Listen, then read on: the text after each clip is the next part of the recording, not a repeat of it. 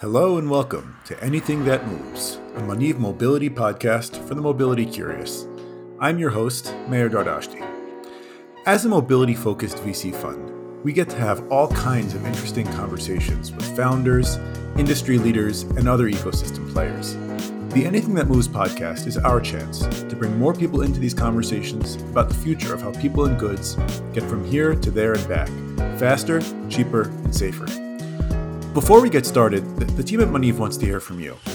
If you have feedback, or if you are the founder of a company in the mobility space, or even if you aspire to be one, please reach out to us directly via the form on our website, www.maniv.com.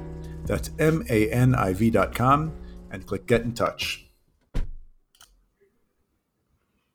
Hi everyone, we're here today with our very own Olaf Sackers. Olaf, I'll allow you the privilege of introducing yourself and also talking about why you're here. But before we start, I actually wanted to play a little game with you that I like to call SPAC or Fiction. I'm going to name you a company, and you either have to tell me whether it is a SPAC or whether I made up the name of the company. I think that in these times, with the craze of especially EV companies being eaten up or merged with SPACs, let's test your chops. So I think it's we're going to get started here.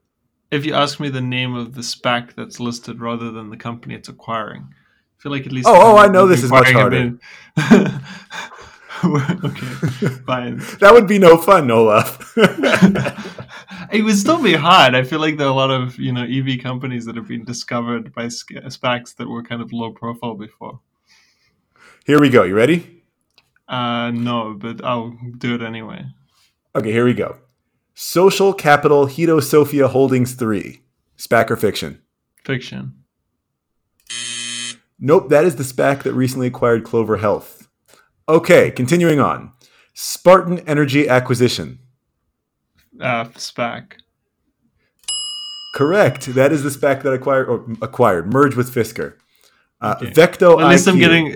I'm getting the that's the Nikola SPAC. So that's 2 out of 3, and both of them are the EV ones. Okay, keep going. Listen, I think you're doing better than I would have before I Googled all these. Jaws Acquisition Corp. Fiction. No, wait. It is, in fact, a SPAC. I know. On the hunt. It is still on the hunt, so you are forgiven for not knowing it exists. Okay. Okay, you ready? Yeah. Pivotal Investment Corporation. It's a SPAC. Correct. That is the SPAC that merged with XL Fleet. Okay. Finally, Responsible Capital Allocation Corp. I feel like there aren't any fiction ones yet. The pattern is they're all existent, so it's a SPAC. Incorrect. Responsible Capital Allocation is one that I made up because it seems like it does not exist. Anyway,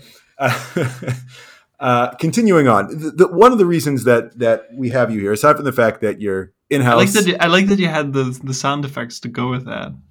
So that was what I spent the time on in the last 20 minutes. It takes a surprisingly long amount of time to find a sound effect I won't get sued for using. They're very good sound effects, though. I think, feels like I'm in a game show.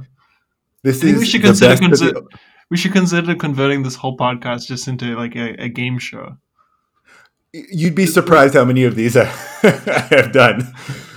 This is the best that open source internet has to offer. Okay. So I want to talk to you a little bit about your July 30th piece. You wrote a piece on July 30th on Medium and whatever other platforms we decide to publish on, entitled "Is Tesla a tech stock or a fashion product?" Now, what I don't want to do today is spend too much time doubling back on the article itself. And if you'd like to read it, and I do recommend you read it, to all those listening today, it's available at maniv.com/Tesla. I'm going to try and summarize it in 2 sentences. And you can tell me if I butchered it or not. But I think after that, we're going to try and move further into, some of the ideas around the piece. But before I summarize the piece, I want to read just the opening paragraph to magnify or just to emphasize the magnitude of the question that led into the piece. So I'm going to read the opening paragraph. Tesla recently became the world's most valuable car maker. That's pretty shocking. As Morgan Stanley has pointed out, the company generates 0% of auto profits, 1% of auto OEM revenues, and has yet has 30% of sector market cap. So this is the opening challenge here: is what do we make of Tesla's market cap?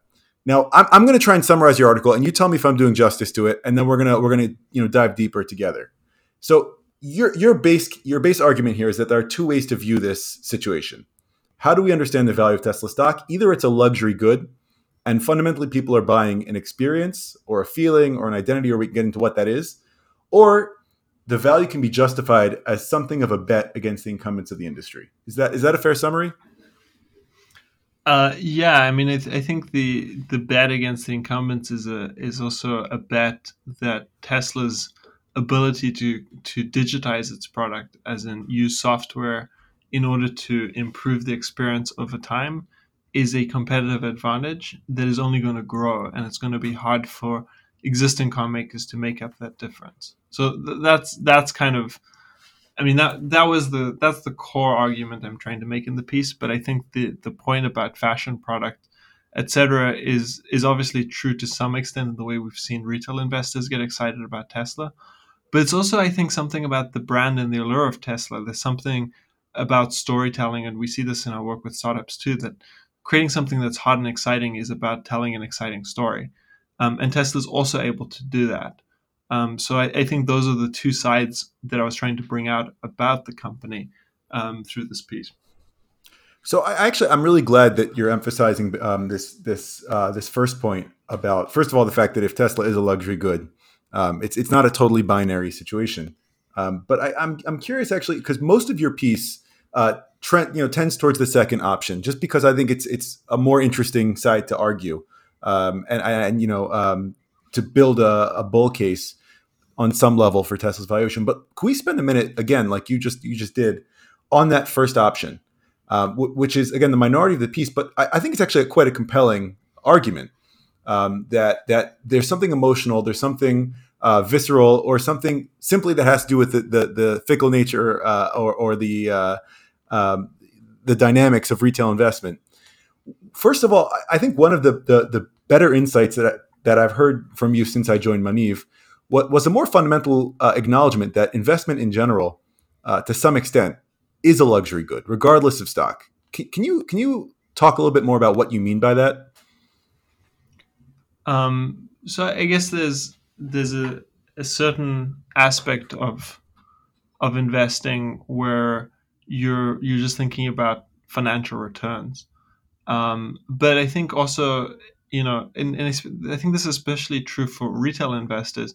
I think if you want to beat the S&P 500, you've got to really dedicate a lot of time, so to speak, labor into the task of understanding the stock market and understanding how things work, what drives value, etc.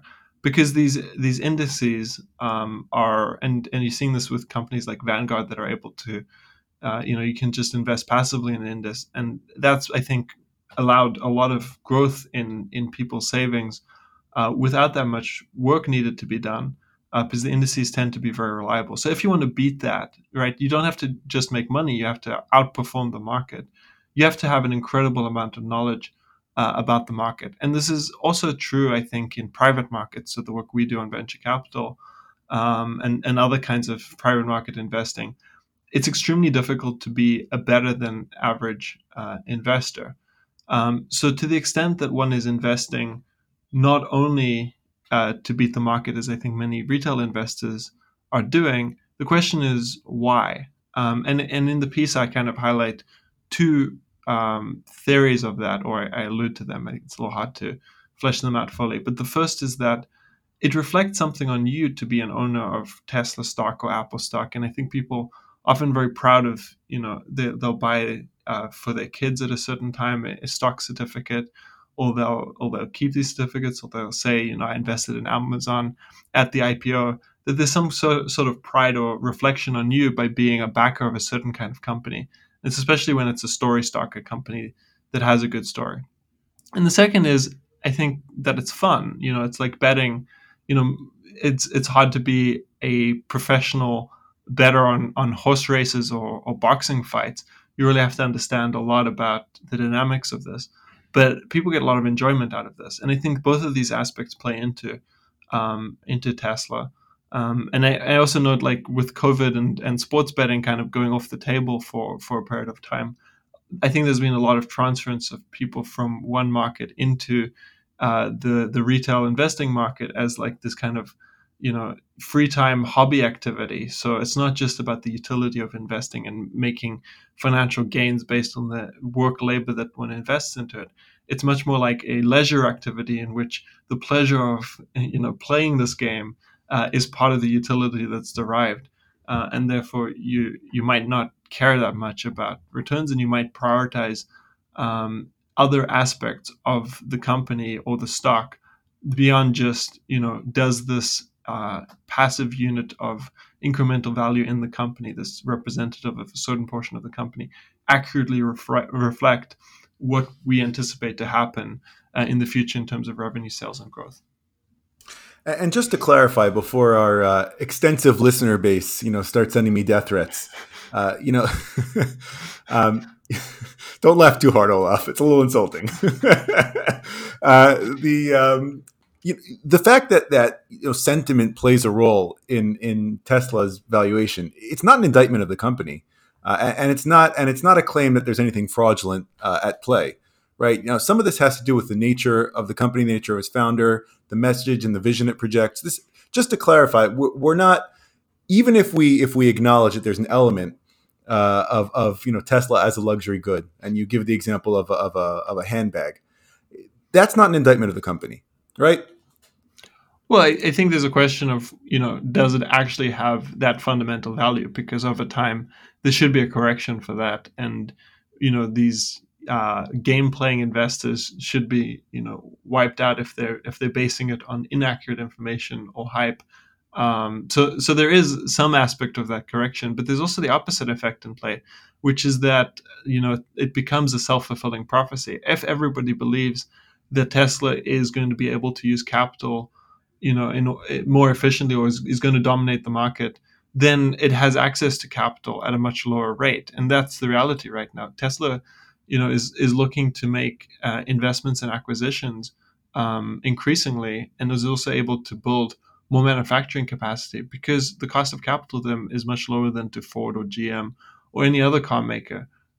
So that becomes a competitive advantage, even if it's built just on storytelling. And the same is true for startups. And I think this is an important lesson. If you're able to create a sense of inevitability around your startup, even if it's built to some extent on quote unquote fiction, or something that doesn't fully exist yet, in some sense, that fiction becomes reality because your engineers that you're trying to hire that buy into that story and believe it will want to join your cause and your mission. And investors that believe in the story will start putting capital down. So even though nothing real exists in the present, the ability to paint a picture for that future is very important, and can create a certain kind of reality. And I think Elon Musk, as a figure, has been able to put himself. He's kind of leveraging an arbitrage, which is that I think our leaders and even leaders of most companies, but also on the political level, don't really have such an exciting vision for the future we're aiming towards and building towards. There is no clear great power struggle like the Cold War anymore. There is no Apollo or Moon project that's happening that's backed by the government in quite the same way. But here's Elon Musk, who doesn't only build electric cars in order to save the planet, but he's also building rockets to go to Mars and tunnels, to completely change traffic flows and brain linking devices. And so there's this kind of aura around him that he really has a vision, and you can agree or disagree with that vision, but it's really like quite a big one, and it's fleshed out. And so I think there's a desire in people, looking at things to invest one's time, one's energy, one's kind of purpose into, for employees, for investors, for all these different, for journalists who want to write something interesting. Tesla is just a better thing than most things out there to focus one's attention on, and many of those reasons are good reasons. So I want to pivot a little bit away from, theory one, which, as we said, is we should, a paradigm of thinking about Tesla as a luxury good. and viewing or trying to justify or not justify the valuation on that basis. Yeah, the stock ownership of the stock is a luxury good. It's like holding a handbag in your hand is holding Tesla shares. Yeah. Yeah, exactly. I want to transition now to your second argument, which is a little bit more. I mean, they're both very nuanced points. It's a little bit of a different approach. It's kind of a quasi, if I could say so, a quasi bull case for Tesla's fundamental valuation. And the argument that you're fundamentally making is that there is something sustainable about Tesla's approach and differentiated that can drive long-term value. And that's on some level, you said software-defined functionality. And we can talk about how the piece really talks more about how does one develop software-defined functionality? How is it architected? What are the benefits of it? And to those who are interested, it's a 16-minute read on Medium. If you have 16 minutes, spend them, Maniv.com/Tesla. But I want to go a step beyond that. Assuming that software-defined functionality and everything that's around it is, number one, seemingly a semi-existential threat to incumbents, or at least that's the signal we're getting from the markets, and a real opportunity for Tesla. Can you talk a little bit about how incumbents either are or aren't banding together to address this with a common standard? I mean, so many of these pieces that are central to developing this capability are shared between car makers, whether that's silicon, whether that's physical parts, whether that's digital infrastructure, just because of the tier one and OEM relationship. Is this, first of all, do you see this as a shared problem? And if so, do you see that the incumbents coming out with a shared solution? So maybe it's helpful to take a step back and just explain how I got to writing this piece, because Tesla's this story stock, and it's a useful thing to frame things around. But the original impetus was actually thinking about the incumbent industry, and Tesla was a helpful way to frame this argument, the second argument, which was, I think, kind of the core idea, which is this idea of network architecture. The cars have this network of computers within them, that this network has evolved over time through the ways in which cars are made. So it's kind of like this Lego block approach that you've got, you need a new function, you add a computer, like a small computer into the car, and now you've got like 100 in high-end vehicles all over the vehicle, and it's created these real challenges. So that the impetus for writing this piece was thinking about this particular problem, and the need on the incumbent industry side to do something in response to it. And I think Tesla and the incredible rally it's had is just a way to frame, or it's highlighted, I think, in some sense, that the market doesn't believe that car makers are in a position to really respond to this challenge, and that the companies like Tesla and a few other newer startups that are emerging are better positioned to become software mobility companies that are able to leverage software, and software is always built on silicon, in some way that gives sustainable competitive advantages. So I think there's a lot of nuance within that, and I try and crack that open in this piece. The different ways in which you can get a competitive advantage built on top of silicon, using software, using an operating system, leveraging developers, addressing cybersecurity, all those different aspects. So I think that's kind of the key opportunity. But the challenge on the industry side, on the incumbent side, is how to respond to this, because I think there's been a realization, already for a few years with the onset of autonomous vehicles, and even in the kind of mid 2000s, there was a realization with electric vehicles that the business was going to change and that new technologies were coming, and things need to happen. But in some ways, a lot has happened. I think you've seen, especially US car makers like GM making acquisitions of Cruise. I think also with VW, you've seen kind of an understanding that big changes need to happen.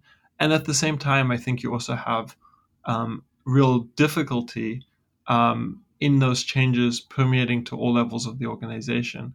And this is a classic kind of disruption situation where even when a company knows that it's in an industry that's changing rapidly and being disrupted, it's not always possible to respond to it, because the culture that has allowed you to succeed as a company, in the case of automotive, this very hierarchical organization, reliability at the center, um, all those aspects that have allowed success in the past are now the threats to allowing the company to succeed in future, because all those different instincts and tendencies that push towards quality and reliability are what push back so hard when Tesla releases an autopilot update over the air, and it doesn't feel completely safe to other car makers.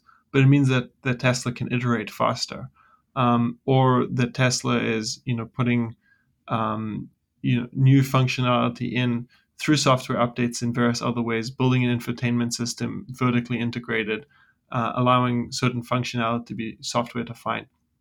All those things I think are much harder when you've got an organization where the org chart is kind of reflected in the structure of the vehicle. And so to get different parts of the vehicle to speak to each other also means you need to get different parts of the org chart to speak to each other. And those cultural challenges, I think, are really the challenge, which isn't to say that there's no way for car makers to get around it. But I think we are really seeing big obstacles and challenges in responding to Tesla, and that's definitely what the market is reading here. Do you see this as a problem that can be solved on some level through some combination of technology and politics? That's to say, there could be some common standard on software or on software-related both silicon and other infrastructure points that just make it easier for these parts to talk to each other by default. Yes, and actually, one of my kind of side projects is to try and convene a conversation like this amongst kind of the key decision makers in a whole lot of different car makers and suppliers on this particular topic. This piece actually resonated a lot in Germany. I also got it translated into German, although I think somebody pointed out to me that anybody who needs to read it should be able to understand it in English. But that in Germany, where the automotive industry is the largest employer, a core part of the economy, you have this fundamental threat that is coming not only from Tesla, but from a lot of the value chain of vehicles through, the electric vehicle value chain. It's like 40% of the value of EVs comes from the battery and other components around that, is being shifted away from Europe and towards East Asia, China and Korea and Japan. And so you're going to see these huge disruptions, I think, and you're already seeing layoffs, at companies like Conti and Daimler, and I think there's more to come as a result of both the recession, but also this pressure that's coming to shift, on the technology stack.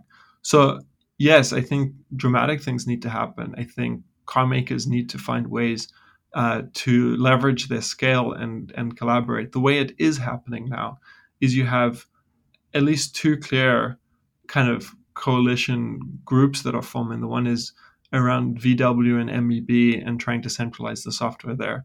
Although there have been a lot of challenges and changes in organization, this has been weakened by the labor unions.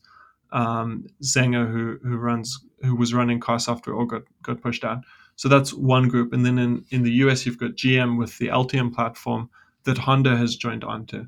And with VW, Ford has at least a limited collaboration around its commercial vehicles in Europe around the MEB platform.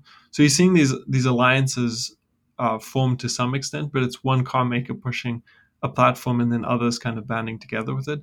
And you also have the FCA, PSA merger that's happening, which is another way to increase scale.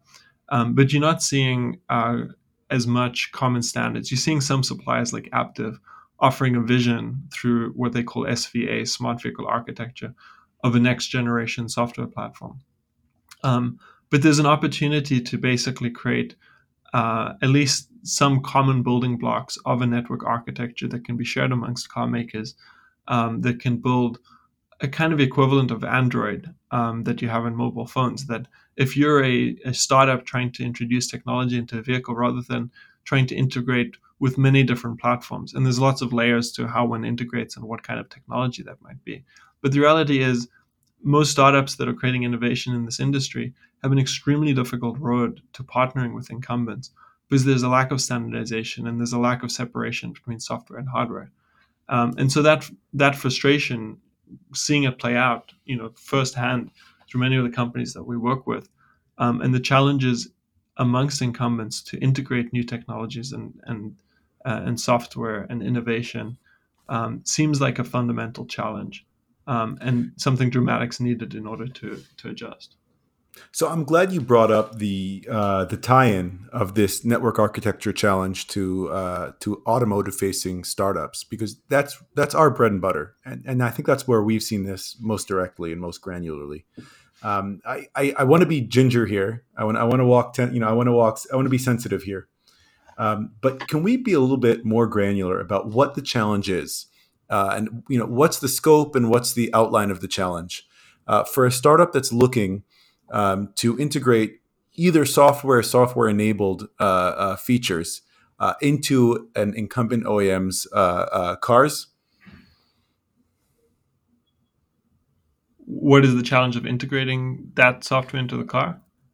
Yeah, and we can talk on whatever level of granularity you feel comfortable. I don't think that giving a specific example would be appropriate, but I think it would be helpful to go a little bit deeper, because I think that a lot of, if I'm not wrong, a lot of the strategic energy in the room for automakers has been in the direction of what you might call open innovation, of at least pushing in the direction of integrating technologies from startups to compensate for what isn't being generated in house.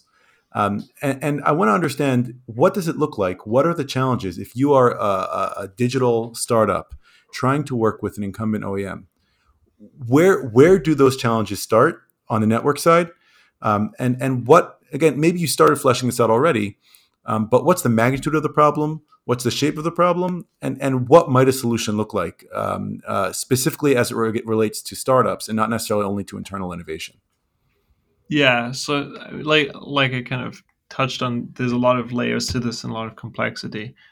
Not sure how much detail to go into, but for instance, there's some core aspects of the vehicle that, as an initial outset, it's hard to change and hard to integrate. Things like over-the-air software updates and cybersecurity.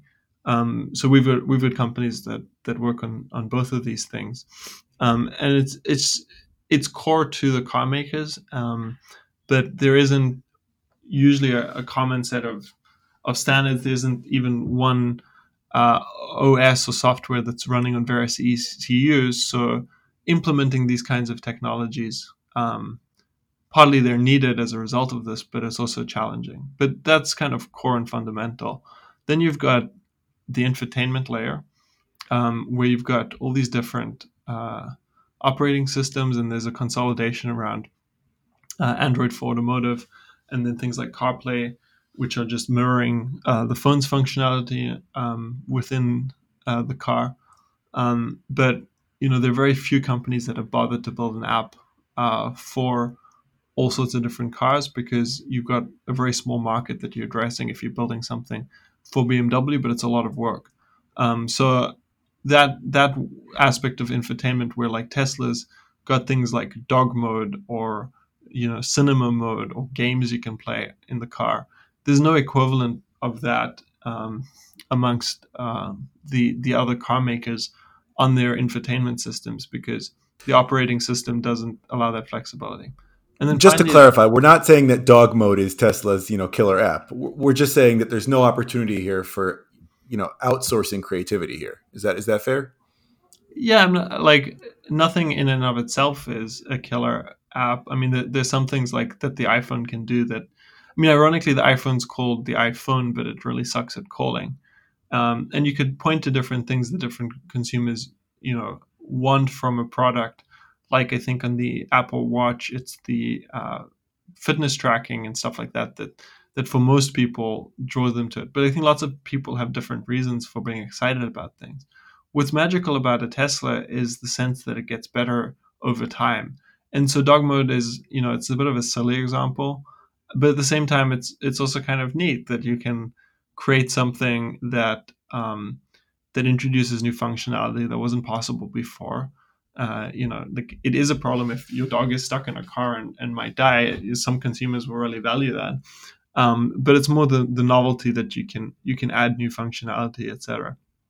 Um, and that feeling of surprise and delight, I think, is the kind of magical power of technology that creates this kind of brand story and excitement, and that I think like the incumbent industry is almost antithetical to. There's very little software-based surprise and delight, and the value of really nice cornering or exterior vehicle design has been downplayed, as I think more and more people are looking at vehicles as things to use for commutes, or there just isn't the same excitement because I think smartphones have usurped some of the role. Just to finish the third piece in this schematic, but there's more I think to unpack, but I think it should kind of help complete the picture, which is that autonomous functionality also needs to integrate into the vehicle and control brakes and turning and various other things, and also that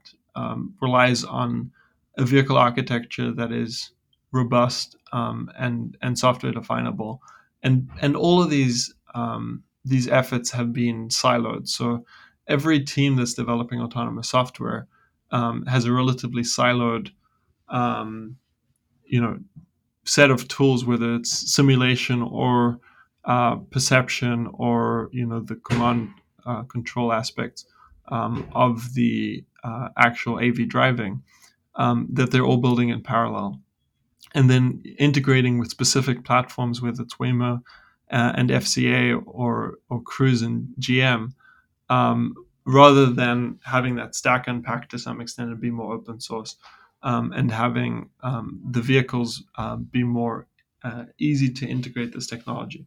A lot of these things have to do with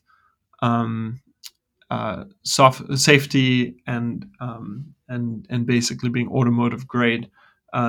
That different parts of the vehicle need to have clear separations, and you don't want it to be too easy to control the vehicle. That's kind of the fear of hacking. So doing that well is critical, especially because a car, unlike a smartphone, weighs like 1,000 kilograms and can go pretty fast, and is kind of dangerous if it goes out of control. Whereas a smartphone that goes out of control, can't do nearly as much. But there is, I think in general, it's just hard and takes a really long time to integrate anything new in the vehicle, because more and more of the engineering resources are being dedicated to playing kind of retroactive whack-a-mole. Like you change one aspect of the vehicle and every other aspect is affected, or many other aspects of the vehicle are affected, because the whole protocol of CAN of software in cars is that all the parts speak to each other, and this hardware and software isn't kind of siloed into layers which don't interact so much, but that you get these kind of interactive effects. So I think that's becoming an increasing overhead for the car makers, a very big challenge. And there's a sense that Tesla's just doing much better at this. So I think one of the other points that that's kind of underlined this conversation, but we haven't spoken about, is you mentioned the internal hierarchies of car makers and the internal politics, but Tesla is also vertically integrated in a way that's really unusual for the industry. The average automaker is, as you said, basically assembling Legos. To what extent is the tier one OEM relationship making this problem worse? And do you think the example of the CAN bus offers some kind of model for how the OEMs and tier ones could work together to create this plug and play architecture? Yeah, again, like a big topic to unpack. I think on the tier one side, they're becoming more like tier twos, and I think you're going to see competition between companies like Aptiv, which are, I think, forward-looking tier ones that are thinking more and more about how silicon is part of what they need to be competent in order to stay competitive. Because if you control, I call them fiefdoms, but pieces of function within the car, you're going to need to more and more be part of the silicon, the centralized silicon that actually defines those functions. And so you got to build up towards that. Whereas the tier twos, the silicon makers, like Nvidia, are looking to build down from building a GPU in the middle of the car to being able to define more and more functionality. So I think that's one aspect of it that you're going to see. Tier ones having to reevaluate exactly what their strategies are. What was the first part of your question? The first part of my question was, how much is this inevitable, or how much is this a process, a result not of necessarily internal politics, but just of the supply chain of the average car, where it's a distributed supply chain. OEMs are very used to working with a wide range of suppliers, and Tesla, although it does use automotive parts and is part of the automotive supply chain, is unusually vertically integrated, especially on the digital side. To what extent is this just a natural output of that? And is that solved through the same means that the internal politics problems are solved? Yeah. So two things that are interesting about Tesla. The one is I used a little bit of a sleight of hand with Tesla in making it seem in this piece that they're like super vertically integrated and incumbents are like not like almost nothing in comparison. Tesla still has a lot of ECUs in its vehicles, and it's working with many of the traditional suppliers on a lot of different functions. What's powerful about the Tesla, though, is that when you get to the infotainment system and the user interface there, it feels and looks completely different to other cars. And that is in large part because Tesla has defined that whole system, or designed it, and spec'd the silicon and the software, and is able to do things like control the air vents, which I highlight in the piece, where they've got this neat design that allows basically the redirection of air to happen just through the touchpad. Tesla's almost doing too much of that. Like there are no knobs in the car, and there's no like heads-up display, or there's no dashboard like a traditional vehicle. So it's almost like they've gone to the other extreme, almost to make a point. But they're still reliant on other car makers, on other suppliers, in order to be able to create many of the functions of the car, because it's really hard to make an entire vehicle, and you're still dependent on this complex supply chain. And the supply chain is evolved in a certain way for a reason, because these parts are reliable and good for many functions. So this transformation is definitely not going to happen overnight, but I think the goal was to point out the direction in which things are headed towards more and more vertical integration. Tesla's really, the most important vertical integration for them is around the battery. And that's why Battery Day was important, etc. That's where they have, I think, much better capabilities than other car makers, and where they have a competitive advantage. One last point, because you mentioned vertical integration and culture and hierarchies. Tesla's, I think, a weird company in the sense that it's extremely hierarchical. Like Musk controls basically everything and micromanages a lot about the company. And I think, people have mixed views on this, but I think many people think that that's good, and it's tied to, all the things on the narrative side, where he's able to tweet and control narrative, and is very, very good at that. But I think also Tesla's got a weakness on this front. It's lost a lot of managers and a lot of talent over time. There's been a lot of executive turnover. And I think it's got real challenges in terms of culture. It's got a burnout culture, and people I know who've worked there have struggled in various ways. So I don't think everything is well necessarily in Tesla land, in terms of how the company is structured, and that it's this utopian software company versus what's wrong with the incumbents. But the incumbents have real legacy challenges that are hard to overcome, both in terms of the vehicles that they're making today that they still need to continue making, whereas Tesla doesn't have to support a legacy business of making internal combustion engine vehicles and give up margin in order to transition to EVs and investment, etc. And then they've got family politics, but most of these companies are owned by various families that still run a lot of things, even if they're multi-generational and the families are much larger and getting consensus is harder. Especially in Europe, the government has a stake in many of these businesses, whether it's Lower Saxony's representation on the board of VW, or the French government messing around with Renault, or the Japanese government, or whatever it is. And then you've got the workers' unions, where you saw in 2008 with the economic crisis, the U.S. government deemed GM too big to fail. Jobs around automotive in Germany are very important from a political perspective. So the unions have a lot of power in affecting decision making, and that also affects how much flexibility and ability to chart a new course and dramatically change direction incumbents have. And so these are all the challenges they have. But I don't think Tesla is perfect in comparison. Excellent.